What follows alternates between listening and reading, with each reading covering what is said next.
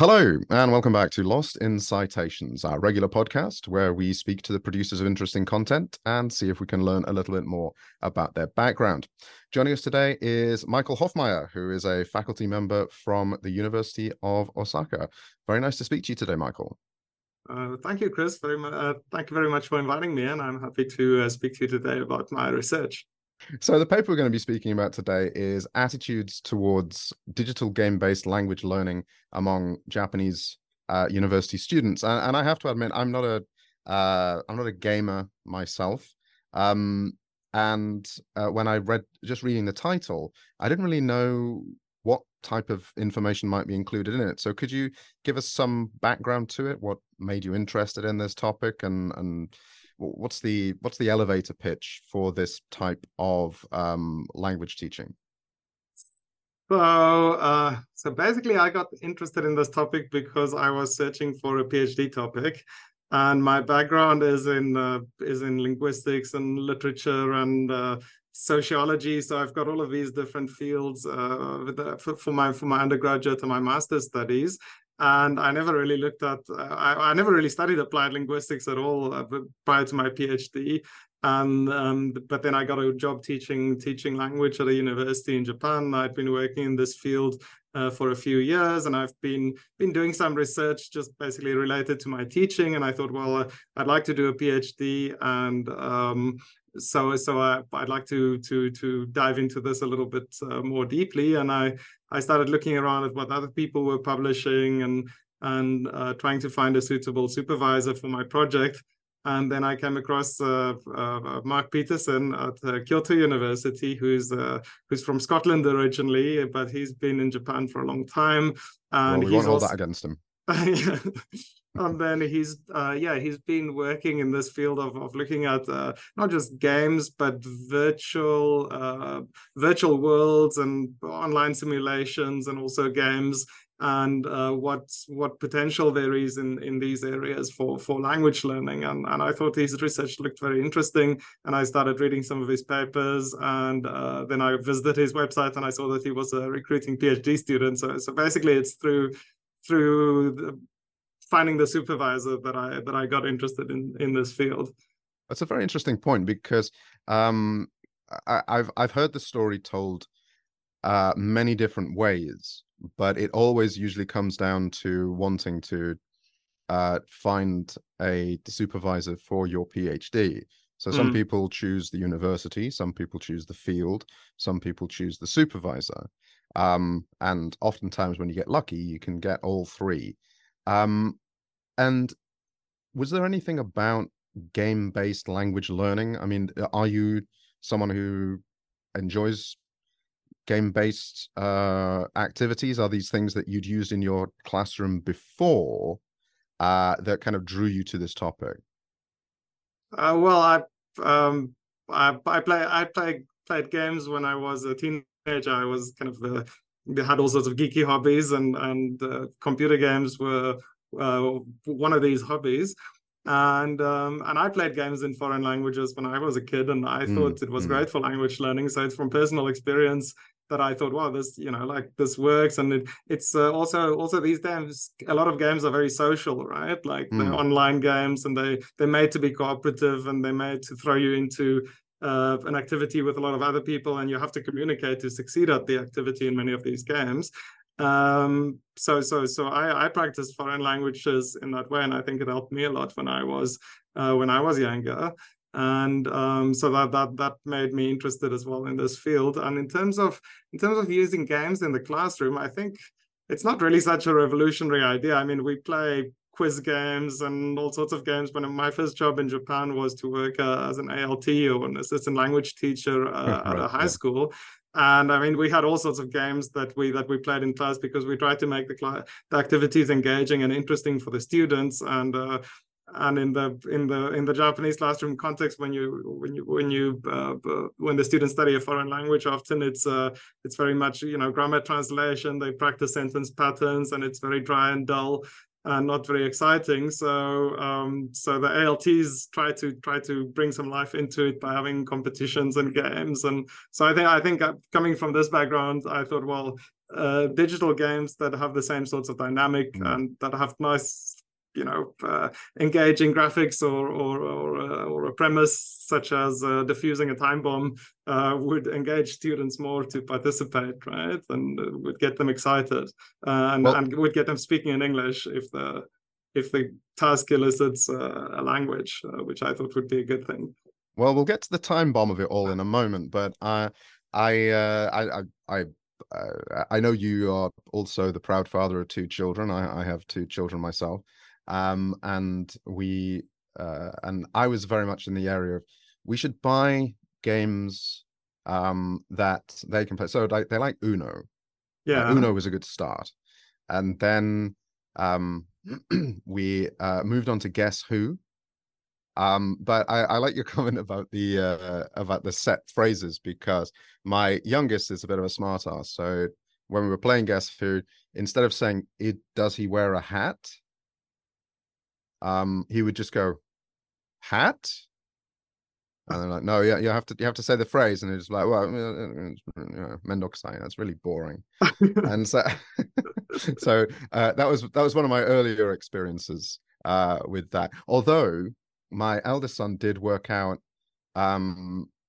asking gendered questions like, is he wearing a hat? Right. And I might say, yes, he is, and then he'd just flip down all the female characters.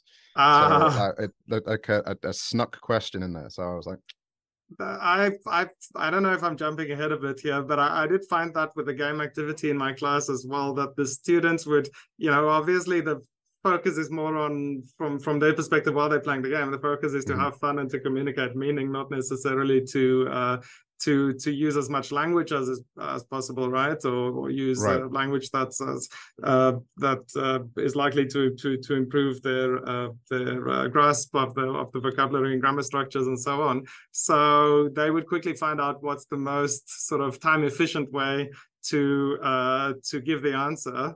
And yeah, so often that would just be one word or two words rather than making a full sentence. So that is a potential problem you can run into, especially if there's an incentive to work as fast as possible to solve the puzzles. Well, that was one of the questions. We'll get to that, because that's one of the questions about the utilitarian nature of some of the vocabulary and some of the grammar and syntax that might be used. But could you give us some background? The game that you used was called Keep Talking and Nobody Explodes. That's right. Could you explain that game to people who had never heard of it before, which included me before this weekend? So it's I would say it's quite a popular game. It came out, I think, 2015, so it's been out for a couple of years, and it's sort of a part of a trend. It's kind of a new genre of game where you cooperate with other players, so it's a multiplayer game, but it's meant to be played face to face, right? So rather than maybe other popular games like World of Warcraft, for example, where you have thousands of players playing together in the same game world, players are not in the same room, right? And this is what multiplayer games have mostly been like for the past 2 decades or so. But some more independent developers have started experimenting with other types of cooperative games, and this type of they call it an asymmetric co-op game, where different players have access to different information. So in this case, you have a time bomb on the screen, so it could be a tablet screen or a computer screen, and the one player or the one group of players might look at the screen, and the other players have access to a manual for defusing time bombs. And basically the bomb has a lot of different types of puzzles on it, and the manual has the solutions to these puzzles, and this in effect creates an information gap between the two groups. And they have to communicate with each other in order to share the information that will help them collaboratively defuse the bomb. And there's also usually a 5-minute time limit on each bomb. So if you don't solve all of the puzzles in 5 minutes, the bomb explodes and you lose, and you have to try again. So I thought, well, this actually, you need to use language to communicate, and there's quite a lot of variety of different types of puzzles. And I thought the whole setup is actually quite reminiscent of an information gap task in the task-based language learning paradigm, or in that sort of pedagogy. So I thought, well, this would be potentially a good way and a fun way for students, and an engaging way to practice producing language while focusing on meaning, which could be beneficial for second language acquisition. And at the point I started this research, nobody had yet nobody had produced any sort of systematic analysis of the language learning benefits that may result from playing this kind of game. So I thought that would be an interesting project to work on. Now, before we get to the results that you found, I just want to touch on the topic of the time limit. Yeah. Because I have had conversations in the past with colleagues when it comes to activities in classrooms or activities for research purposes, who feel that putting artificial constraints onto students to complete a certain task increases the amount of stress that they feel in the classroom. They might feel that their grade is connected to the completion of the task, or if they fail to complete it, that they're going to receive a lower score for things like participation and things in the class. Did you receive any criticisms based on that point? The reason I asked the question is because in reading your paper, I thought this was a really interesting activity to do, but of course I don't want to recommend it to other people if there was something, or we can recommend it to others with an improvement based on your experience. Was there any negative feedback based on the stress or the type of activity they were doing? Well, the whole idea of making, putting time pressure on students and making adding stress to the activity. I think it's kind of a controversial area, or maybe it's a double-edged sword, right? Because you have a lot of people saying, I think the mainstream view in applied linguistics is everything should be, students should be relaxed, they should be comfortable, they should, otherwise it will increase the anxiety, and anxieties linked to less effective learning, right, or efficient learning. Yeah. But I think there's a flip side to that, because I've been teaching presentation and debate, and of course these activities are quite high pressure activities, right? And so I think it depends very much if the students are already at an intermediate or an upper intermediate level. I think they can actually benefit from being placed under a little bit of stress, and also you're simulating to some extent a real world environment, and in the real world you can't just take however long you want to take to formulate what you want to say, or to articulate what you want to say, right? You are placed under time pressures. Well, exactly. Who among us hasn't in our professional lives been required to defuse a bomb? Exactly. Well, maybe not exactly. Exactly that scenario, but yeah, I just with my other experiences teaching speaking skills in an academic context, specifically with presentations, formal presentations, seminar discussions, debates, I thought time pressure was quite a good thing, and it encouraged the students to produce, to think quickly on their feet, and to produce the best they can in a limited amount of time, which I think is a useful skill in general. Well, I liked I personally I did like the element of challenge that's in there, and so long as students see it as a challenge rather than a exactly, because this is a game activity as well, right? Which was basically the first time I really did this game, and this project was the first time I experimented with bringing digital games into the classroom. And I think for games, students are used to, well, we're in Japan, and among the younger generation, most people are quite used to playing games, right? Or at least some forms of digital games. And they're used to performing under time pressure when you're playing a digital game, right? So I think frustration is a good thing, right? If you, to an extent, right? So if the game is too easy, it's not fun, right? If there's no challenge, it's not fun and it's not engaging, and students quickly lose interest. If it's too hard, it becomes too frustrating, and then students give up. So you have to find that sort of golden mean, right? You have to find the right balance between too frustrating and too easy. And that way, if it's a pleasant sort of frustration, yeah, and you feel like you make little bits of progress, and then you're a little bit frustrated again, but then you overcome that frustration. That's where the fun comes from, I think, from playing games. That'll be a really good title for a book about doing a PhD, Pleasant Frustration. So yeah, no, I agree with you about the challenge and about the putting those kind of constraints in there, but making it clear that the outcome of the lesson was not intended to be completing the task, but at the process of it, not the product. I should also mention that none of these game activities have influenced the students' grades at all for my course. So this was it wasn't the main activity for the course. I added it as a sort of a fluency building activity for the last 20 or 30 minutes of class time after doing our regular group discussion and presentation activities. It didn't begin with like okay, this is the final test. You're in Shibuya. There's an IED. Okay. But to get onto some of the results of, because you touched on this before, but I wanted to get into this because this is one of the pushbacks I think that we get from perhaps more traditionally trained language teachers when it comes to some of these different activities. And what you found was that the attitudes of the students that they were learning grammar and vocabulary went down, but that their attitude towards assisting them in their fluency and listening went up. Do you think this is because it was more of a game activity than an academic one? And do you see any potential problems in recommending these activities in classrooms where the focus might be more on grammar and vocabulary?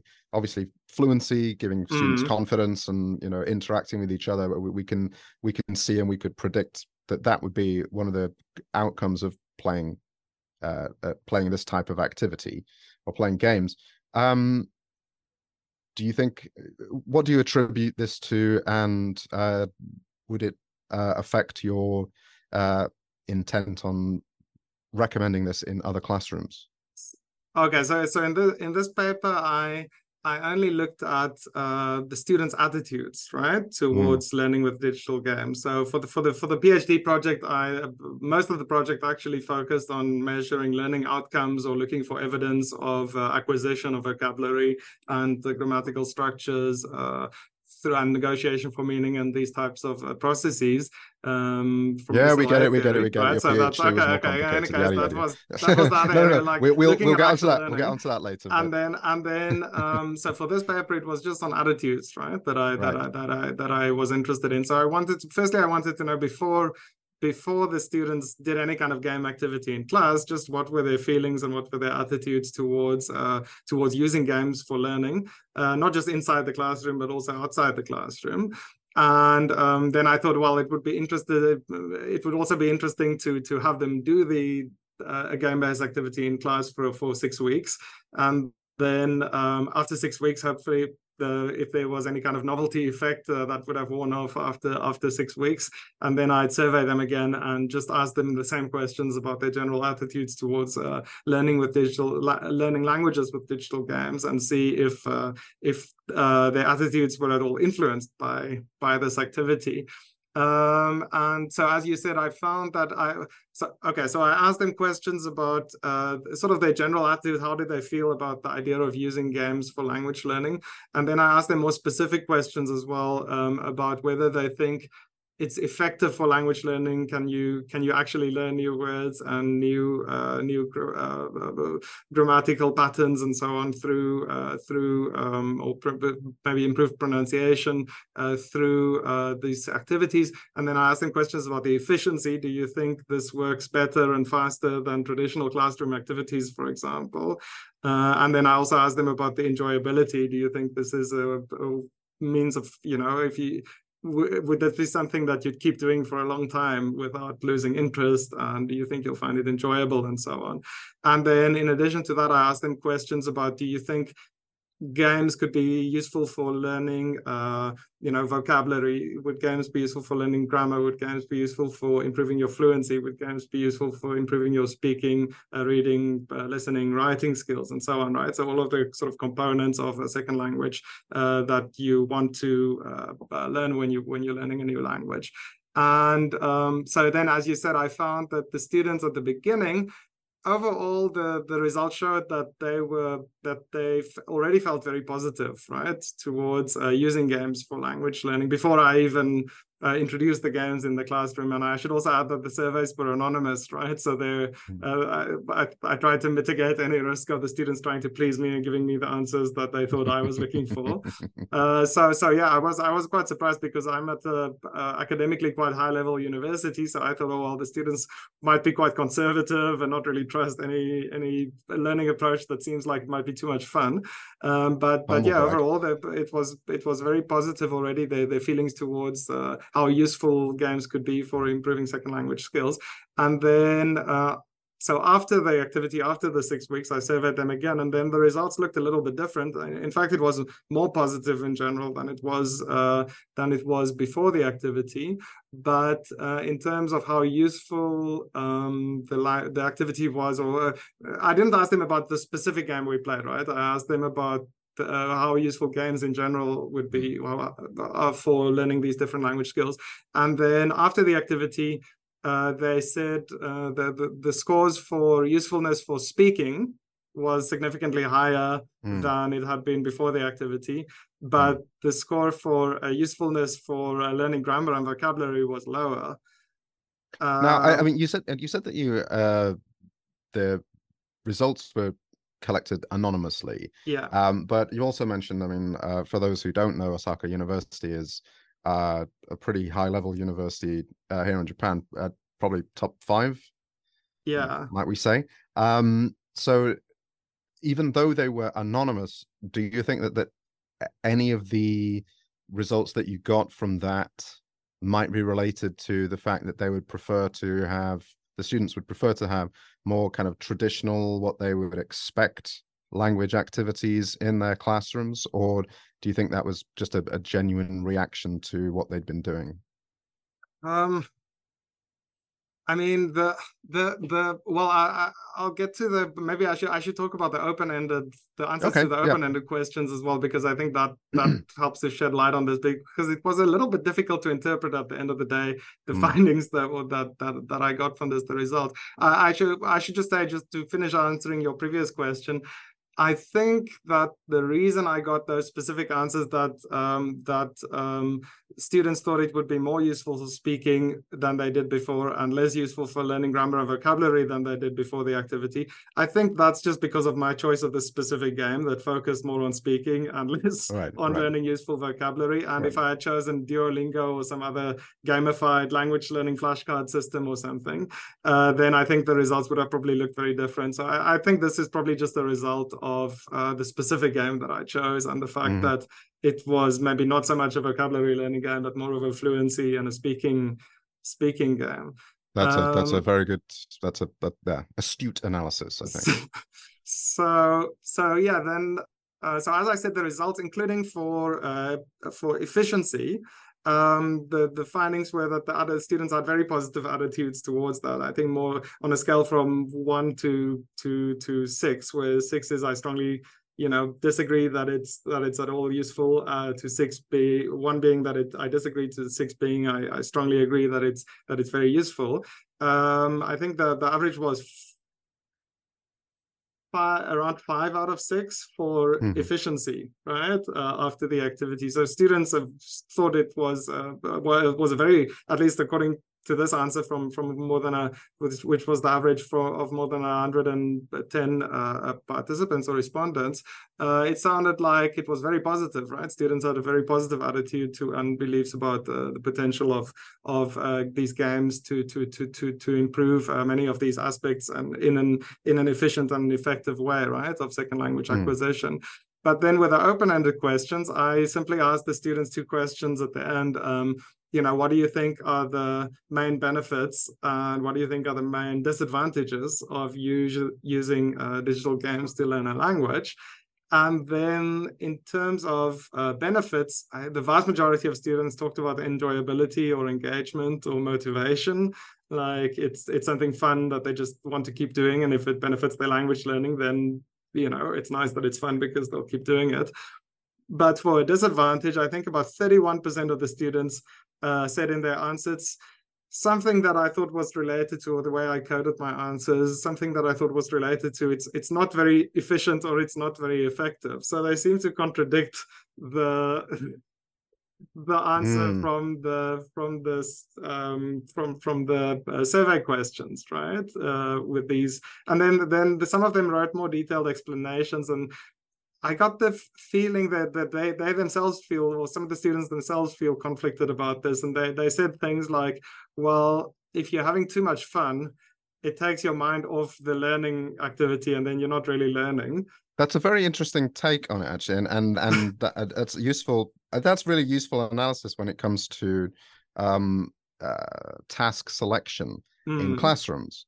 You almost have to disarm students to their preconceived notions of what an activity is, and then keep them distracted long enough to do the thing. Do you know what I mean? But while they don't notice that they're actually learning. Yeah, the idea that if I'm having fun, laughing, and chatting with my friends, I'm not actually learning anything. Yeah. And I think that idea is quite common among university students in Japan, or maybe in Japan. It's just what? Who could have seen that one coming? Maybe it's just that I don't know if it's just that the more academically inclined universities, I think it's more in the area of expectation of what is going to happen in the classroom. Yeah. So and also it also comes down to them, because I don't know if this is just to check with you, is this like a required first year course? Yeah. Right. So oftentimes, because all students are taking a course that could be termed like production or reception, or then they have friends in other classes that are ostensibly the same, but obviously the selection of activities by different instructors is different. So they might be saying, what did you do in your production class? Well, we wrote for 90 minutes and sensei put these phrases up on the board and we practiced them. Yeah. What did you do? Oh, we pissed around and played a game. So, and some of them could view that positively, or someone could view that, relative to what other people were doing, negative. Did you get any kind of that kind of feedback that they that this didn't really fit with their expectations of what the course was going to be? I'm in the privileged position of being able to teach all of the students in our cohort, or in this group because I only teach the English majors, right?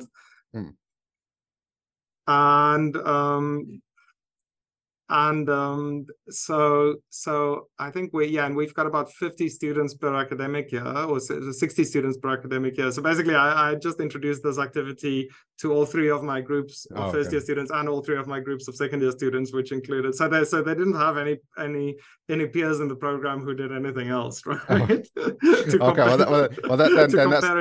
That's just me projecting my issues that I have with my position here, which is where you might have 20 teachers within the same department who are required to teach a standard course. That's a bit different. So I think I'm in a slightly privileged position to be able to have it set up that way, and that made my data gathering easier. But on the other hand, of course, I also didn't want the students to go and complain to management that I'm doing nonsense activities in the class, and they, I'm wasting their time after they worked so hard to pass the entrance exam and get into this university. Well, that's why you have to slip them candy or cash at some point and just say, don't tell anybody. So what I did was I did a pilot study the year before I collected this data, and I recruited volunteers I paid them, right, to participate in the pilot study, and then I had 4 groups of 3 students just play the same game. over 4 sessions, and yeah, basically I observed them, and that's the data that I used, because so I used these as case studies, and I did a discourse analysis of the interactions, and then I looked for signs of language acquisition, right, or of discourse strategies, and negotiation for meaning, and these things that they employed while speaking to each other, and that I could then say, well, this points to language acquisition, or at least these types of interactions tend to facilitate language acquisition. So well, and we'll get onto that next. It's just I know from past experience, and also from talking to other people on their PhDs, when you're like, okay, what I'm going to ask you to do, I'm going to ask you to sit in a room and play a game. I'm going to give you money, but trust me, this is research. yeah. And so so talk about the wider implications, like to talk about the outcome of that study. So for your PhD and the actual like control groups that you put together, were there any other findings, because that we can like pass on as positive messages to other people who might want to include these types of activities in their classrooms? You mean in terms of language acquisition outcomes? Well, anything, like not just from, because the paper that we spoke about at the beginning was in students' attitudes, but in terms of observable improvements in language capability, are there any positives that you can report, or negatives? So at first I thought, well, I do some sort of pre and a post test for my big groups, right? And then I can do statistical analysis on this, because I've got 100 and more than 110 students to work with, so that's a big enough group for quantitative research. But then I ran into the obstacle while trying to design my studies, that to measure fluency, it's really difficult to measure fluency objectively, and to the types of, well, I looked at other studies and I couldn't really find a way that I thought would be meaningful for the meaningful interpretation of the results that for my context. I mean the usual metrics, the usual global metrics for fluency are usually like words per minute, utterance per interlocutor per a certain amount of time, flow, so the number of segments within a sentence that are being produced by an individual. What would be something else? Those are generally the kind of global metrics of fluency.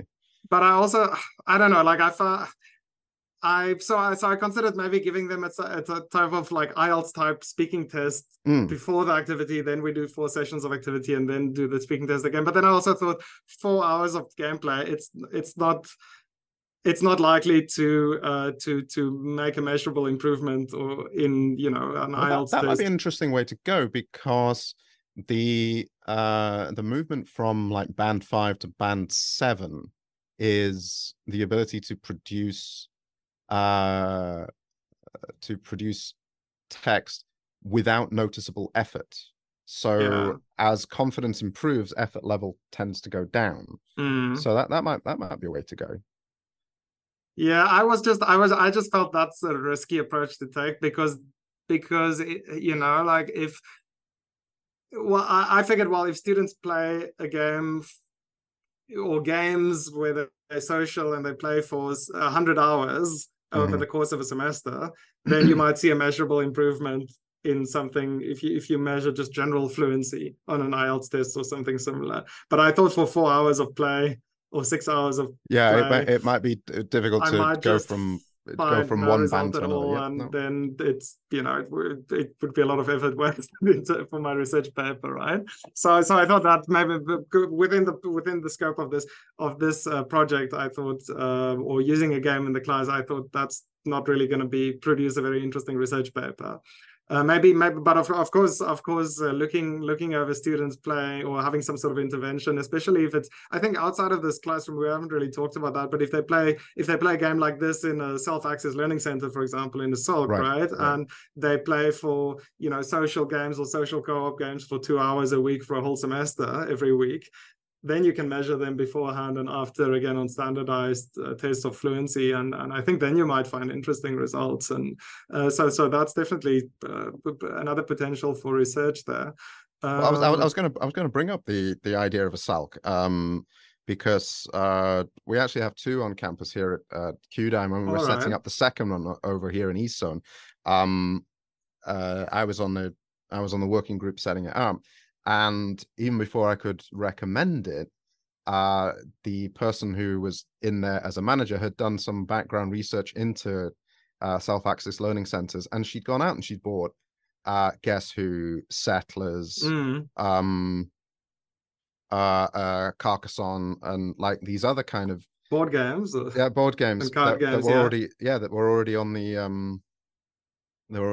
the budget to purchase. So I think that game-based learning is certainly in the realm of the self-access learning center.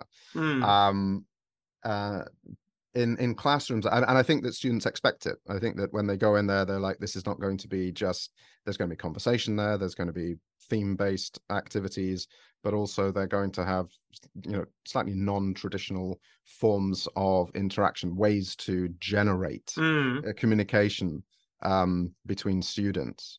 So exactly. So I'm not I mean, myself, I'm not exactly sure if I want to replace a lot of my class activities with games, right, or digital games. So I'm not really advocating through this research that we should be replacing our traditional classroom activities and speaking activities with games. What? Why did I invite you on this podcast?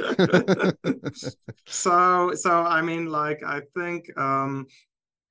So I mean, it depends very much on what you're trying to achieve with your class, right? If your class is about building fluency and building speaking skills, then a game like the one that I selected for my research might be good. And then there are other types of simulation games, for example, or adventure games, story-driven games that can also work in certain class environments. But I think in general, a lot of these games would probably work better or would be more suited to a sort of a self-access learning environment. Also, when you have games like the ones I chose, where you have a group of people physically in the same room communicating with each other, I think if they have native speakers of English or people who speak English as a second language but from different countries, then you have peer learning, but then you're more likely to have people with different gaps in their knowledge of the lexicon or the grammar or pronunciation, and then there's more opportunity for the learners to learn from each other.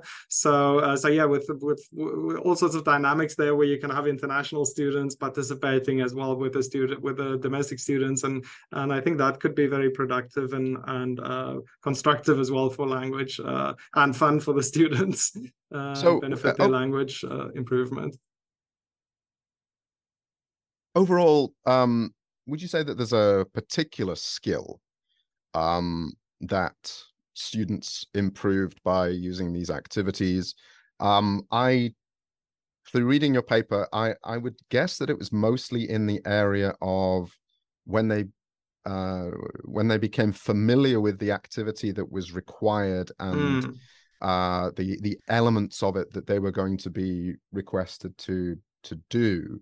That confidence exactly. I think perhaps that's the highest. That was what I was thinking as well. Like they focus on the meaning, they focus on communicating something that's like not in the real world, but that's there in front of them. They have a clear aim. They want to defuse this bomb before it explodes, and they work in a group, and it creates this kind of a group dynamic. So they're really invested in it because they don't want to let down their teammates. And it's a bit competitive as well, right? There are 6 different groups in the class, and they're all defusing a bomb. So each one is trying to see how many bombs they can defuse and what's the highest level bomb they can reach, because of course the game gets progressively more difficult as you solve more bombs, right? Or as you defuse more bombs. So the students found they're focusing on communicating and on the meaning, and I think because they have to do this in a time limit, and because they everyone explodes the first time, and then you try again, and you might explode again, but you might have solved more of the elements of the puzzle, and then maybe the third or the fourth time you succeed. And then you gradually get better and better, and everyone gets better and better, right? And you can see the students, they really enjoyed it. They would start screaming or laughing during the class, and they were clearly enjoying themselves. They asked for more as well after the final session. So yeah, I think it does, that kind of thing does build your confidence, and it does show you, well, you don't necessarily have to, you can make grammatical mistakes, the accuracy, it's also important, but you have to find a good compromise, and it's okay if you make a couple of grammatical mistakes, but you can convey your message at the end of the day. And I think that's a message that a lot of Japanese first and second year English students need to have reinforced, right? That it's about absolutely. communication. And I think the listeners to this podcast series over the last 2.5 years will probably be very familiar with my approach to language teaching and language learning, which is about the process and about the production and that correctness, if that's even a possibility, it comes later, because if there's no content, then there can be no performance. So you try something and then you do your best with it, you get it across, and if it's successful, then that's a successful interaction. And that's true whether you're in the classroom or whether you are on vacation in rural Idaho. If you manage to get that sack of potatoes, you've been successful. It doesn't matter if the grammar was exactly correct. So my kind of wider question is, are there any other types of maybe not specific games, but like gamified activities that you think would help across the spectrum, in that the students would become more confident, their fluency would improve, but also for students who were concerned that they weren't improving their grammar and their vocabulary, would you recommend perhaps that they go to the SALC more often, or that you set a certain limit on the amount that they have to say, so they can't just say single phrases because they know that that's what's going to diffuse the bomb, as it were, or stock phrases, but they actually have to produce something slightly more, like a different level of challenge that might incorporate more of what students might feel is the more four-skill language lesson, so that we can actually get the fun and the enjoyment and the screaming and the laughing, as you say, but also give them the confidence that they've had an adequate language education. Yeah, so I mean, like games, there are so many different kinds of games, right? And say, asking a question like, are games good for learning or bad for learning? It's kind of like asking, are textbooks good for learning or bad for learning, right? It really depends on I agree, and I think the content, right? I think that good and bad are incorrect metrics for what it is. It's efficacy and overall effectiveness. So I generally don't use textbooks in my courses to address that point, but I have read hundreds of textbooks in the past, so I know the bits that work and the bits that don't.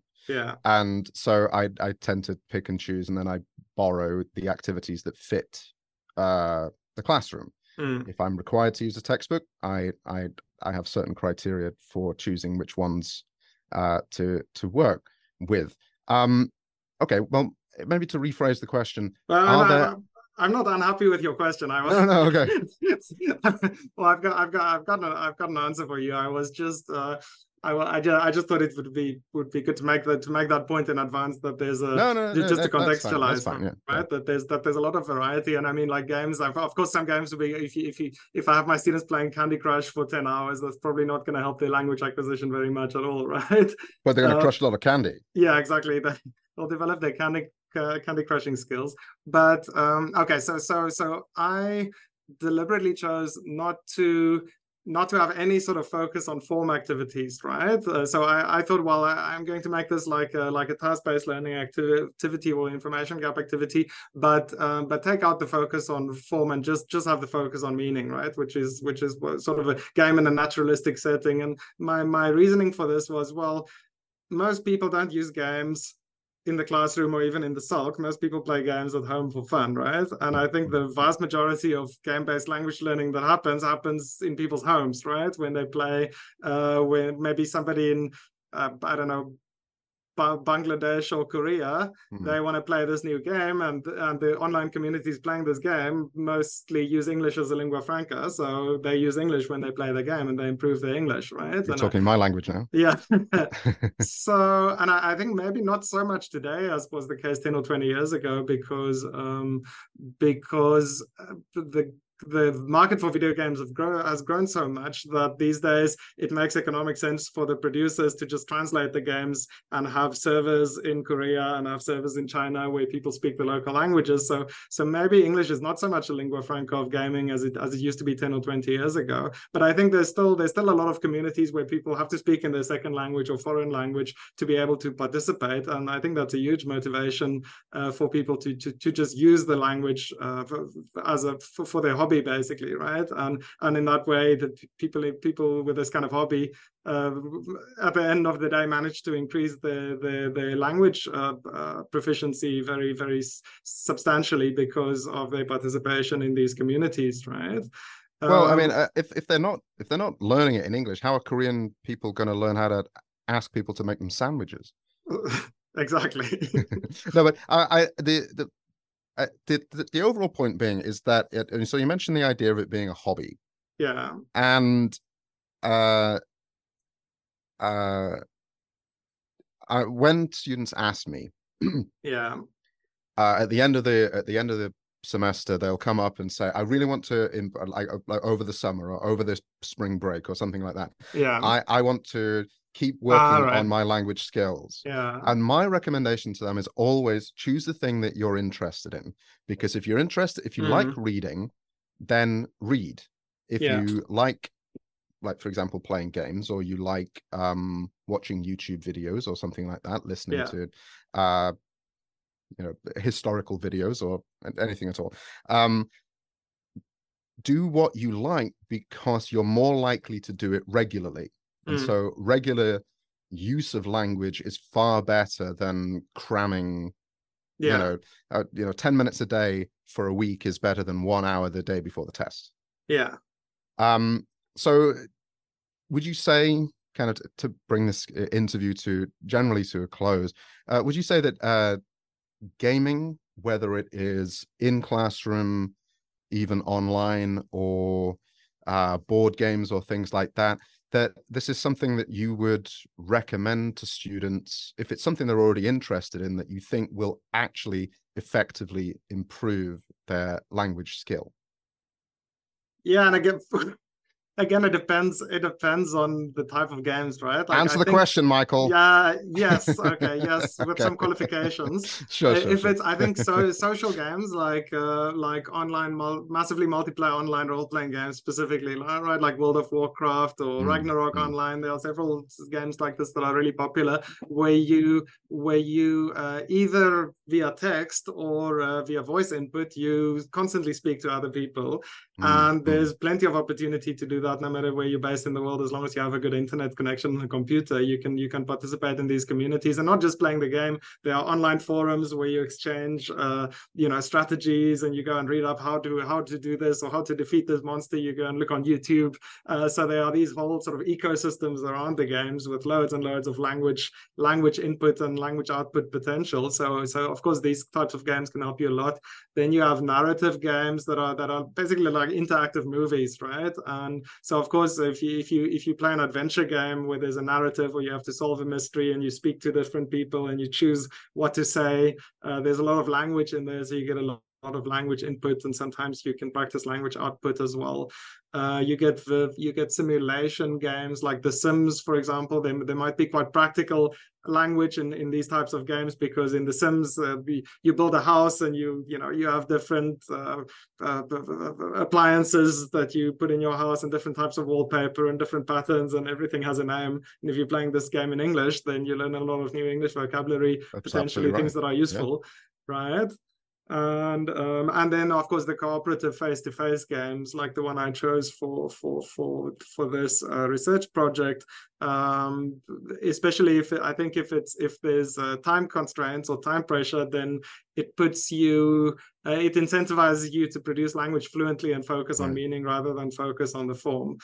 So I think this is very useful as well. What I want to say earlier was a lot of people working in game-based learning, they sort of take the opposite approach from what I did, and instead of saying like let's just play for fun and forget about the learning because the learning will just happen because you're practicing language all the time, they say no, it's more beneficial or maybe more efficient if we do focus on form explicitly. So we play the game for half an hour, but then we have a 10-minute debriefing and we look at the most useful language sentence structures that we learned and the most useful vocabulary, and maybe we encourage the student to go and study those words and pay particular attention to them when they play the game again. So there are other approaches as well, and other research papers have been written on maybe the benefits of supplementing games with more traditional activities as well.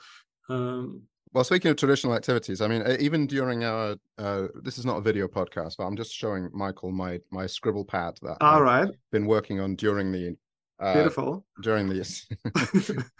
It certainly isn't. You can tell I'm a doctor with this handwriting, but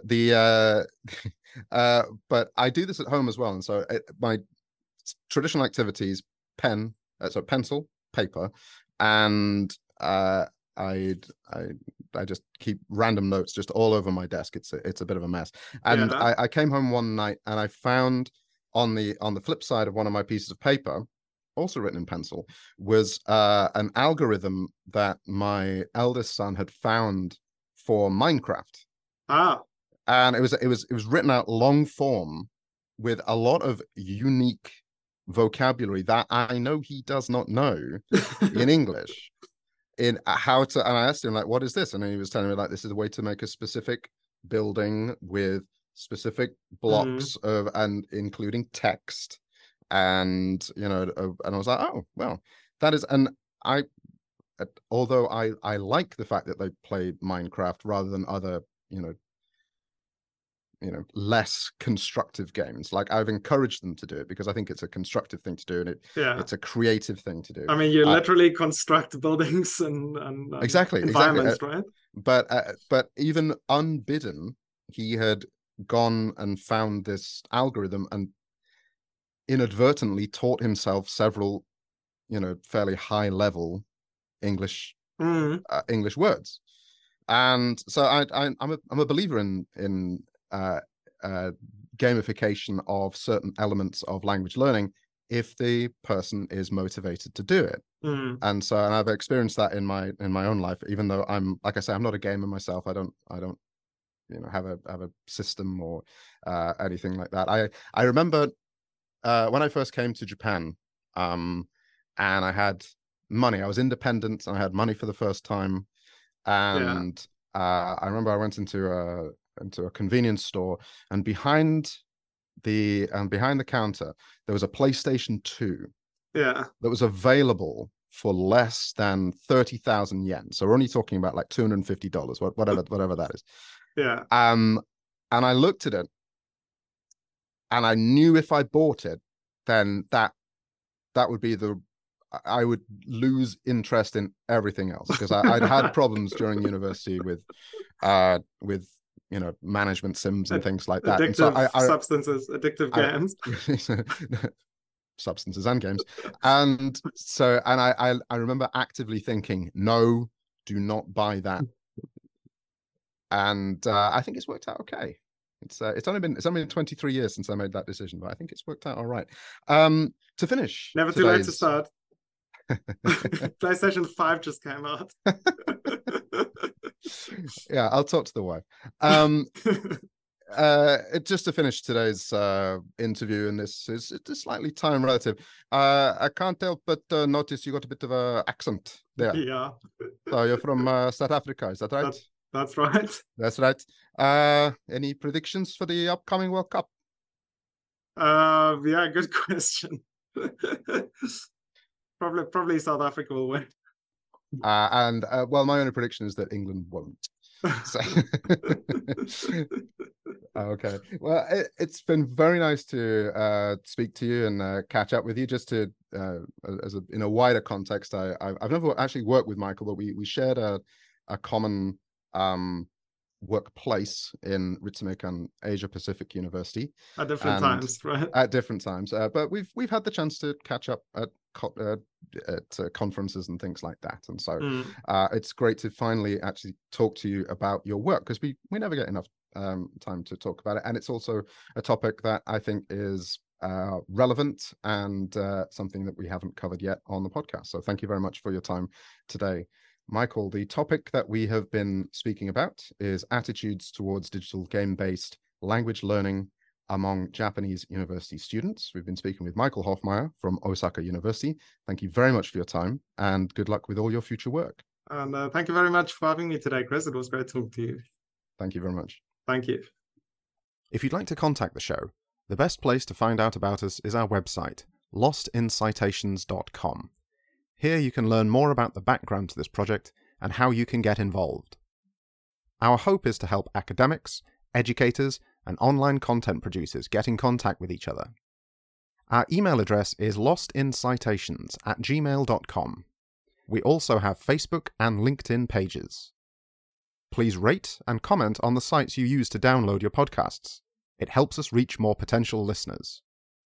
But probably the most helpful thing you can do is, if you like our content, recommend it to a friend and let them know what we're trying to do. Thank you very much.